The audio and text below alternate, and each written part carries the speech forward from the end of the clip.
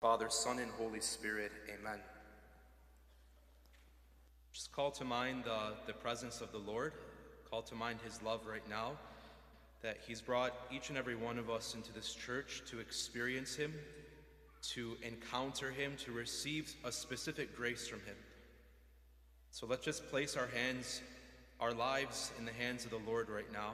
Just whatever we might be experiencing, whatever we might be bringing into this church, whether that's joys and blessings or that's sorrows and struggles. We place all of those into the hands of the Lord. We place them into the hands of our Blessed Mother as well. And we just ask them to bless us and to protect us during this Mass, so that when we walk out of here, we walk out of here renewed and filled with the Holy Spirit and filled with a desire to love him and a desire to know him throughout this week. Amen. I think it's really important anytime we come to Mass just to recognize that God has us here for a reason. You know, God wants us here for a reason, and that reason is he wants to give us something. There's something God desires to pour out upon us every single time we come to Mass. And so we come every single Sunday with our hearts in different places, right? We might have hearts that have been really weighed down heavy this week. We may have hearts that have carried a lot this week. We might have hearts that have received so many blessings this week and so many joys. And wherever we're at, God brings us here for a reason, because he wants to speak to us. He wants to give us his grace so that we can continue walking with him. That's the point of coming to Mass, to worship God, and when we worship him, to receive something from him, so that we can continue walking with him, continue living with him. And so what I want us to remember is, anytime before we come to Mass, we need to have that expectancy in our mind and in our heart. We need to expect things from the Lord. As we're driving here, expect that when you come to Mass, God is going to pour himself out. Whether we receive that or not, God wants to give us what we need. God wants to fill us with the things we're desperate for. And the main question that I just want to break open today from the scriptures, from the Word of God, is, do we realize what we possess? Do we realize the power that's in front of us? Do we realize the grace that's in our midst every single time we step into this holy place, into this house of God? It's important for us to recognize what we possess, what's in front of us, and what God desires to give us every single time we come into his presence. Because many times the temptation is just to come to Mass and just to sit here and to walk away with nothing, when we don't even realize that we are about to receive the greatest miracle, the greatest gift that God can ever give us, which is the Eucharist, the body and blood of Jesus Christ. That great gift that we get to receive every single Sunday, that is what God wants to give us, and we need to recognize what we possess in the Eucharist. The power of the Eucharist, the glory, the miraculousness of the Eucharist. It's a beautiful gift. We need to thank God for that. Peter, in today's gospel, recognizes who Jesus is. They're on the sea, and Jesus is on the shore, and they've been fishing all night, and they catch nothing. How many of us feel this? We work so hard, we pray so hard, and we do all of these things for the Lord, and then we feel like there's nothing. We feel like, what is my prayer for? What is my faith for? But then Jesus shows up. Jesus shows up on that shore, and when they see him and when they recognize him, they go from catching nothing to their nets being full and their nets about to be torn because of how much Jesus has just given them. My brothers and sisters, if we don't run to Jesus for the graces we need, if we're not sitting at his feet constantly, then we will be empty for the rest of our lives. We can only be filled, we can only be satisfied when we go to the Lord, when we go to Jesus. And as Catholics, we have this beautiful grace of his body, of the Eucharist, that we can come to every single day, any time of the day.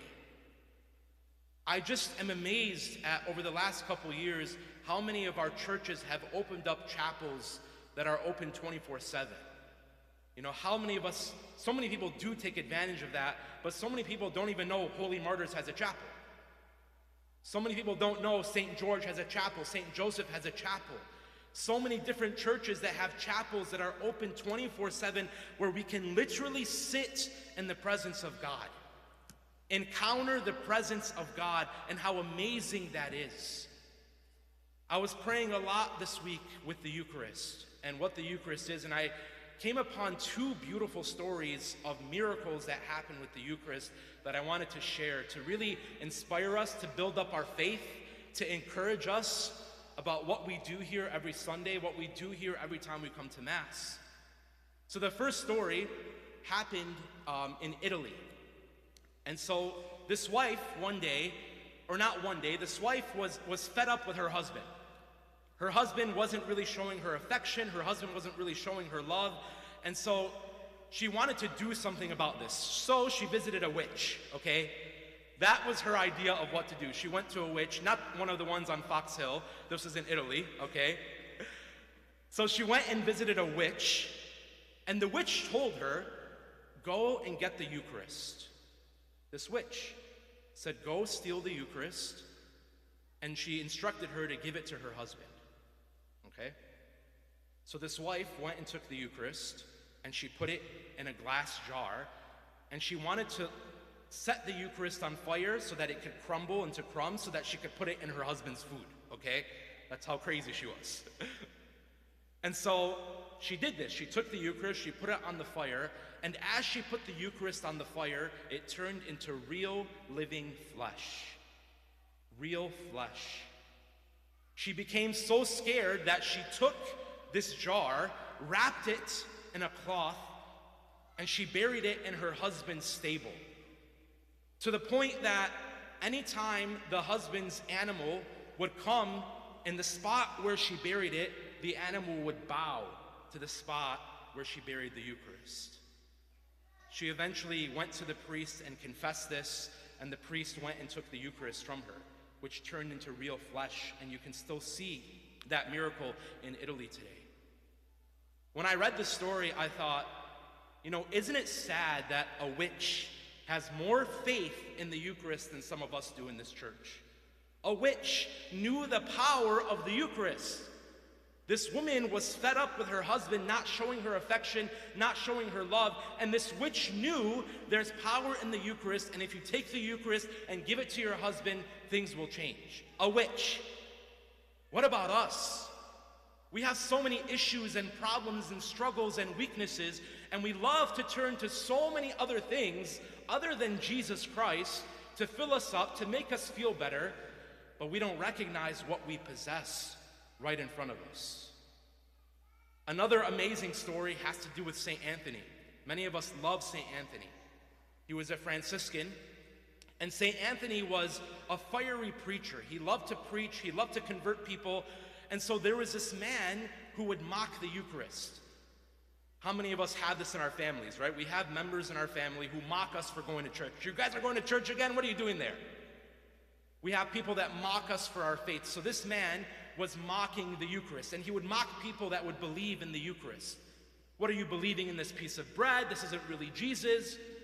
So St. Anthony was trying to convert this man. So he said to him, he said, if your mule that you are riding every single day, if your mule bows to the Eucharist, will you convert? And the man said, I will convert if he bows to the Eucharist. He said, but I will starve my mule for 3 days, and we will meet in the square of the town, and I will bring my mule, which is starving, and I will put hay next to the mule, and you will put the Eucharist, and we will see what will happen. So they did this. He starved his mule for 3 days, and St. Anthony prepared himself by fasting for 3 days himself. And so on that third day, they come to the town square, and the man brings his mule, and he places hay under the mule's nose to smell it, and St. Anthony is on the other side holding the Eucharist. The mule turns his head away from the hay and goes to the Eucharist and bows down. And the man who always mocked the Eucharist got on his feet in front of St. Anthony and converted. This is the power that we have. This is the power we possess. You know, St. Paul says today in the letter, he says, in the former days, in the early days, he's talking about when you were suffering, when people mocked you, when you were persecuted, you suffered that with joy.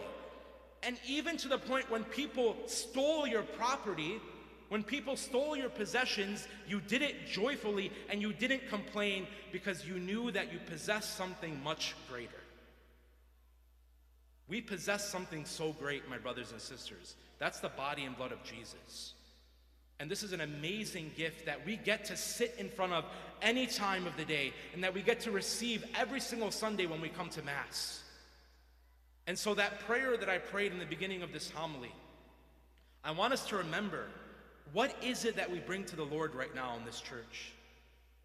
Whether that's sorrow or weakness or sin, or whether that's joy, blessing, grace, what is it that we come before the Lord with? He wants to fill us up. He wants to give us what we need through this Mass. And he does that through his word, and he does that through the Eucharist. So let's not forget what we possess. And when we leave this church, let's not forget who is inside of us. Oftentimes we leave church and we go about our day as if we're atheists, as if we don't recognize what we've just received, what's just been given to us. When we leave this church, when we go into our homes, into our families, into our workplaces, let's recognize who is in here, who has just filled us up, who has just given us his love and his mercy. And let's live completely for him this week. Amen.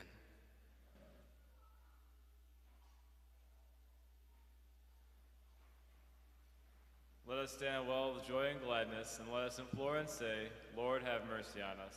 Lord, have mercy on us. We pray for our church and all priests and all religious that are part of her flock. We implore you. Lord, have mercy on us. We pray for all of our mothers and fathers, that they be a reflection of Mother Mary and Joseph.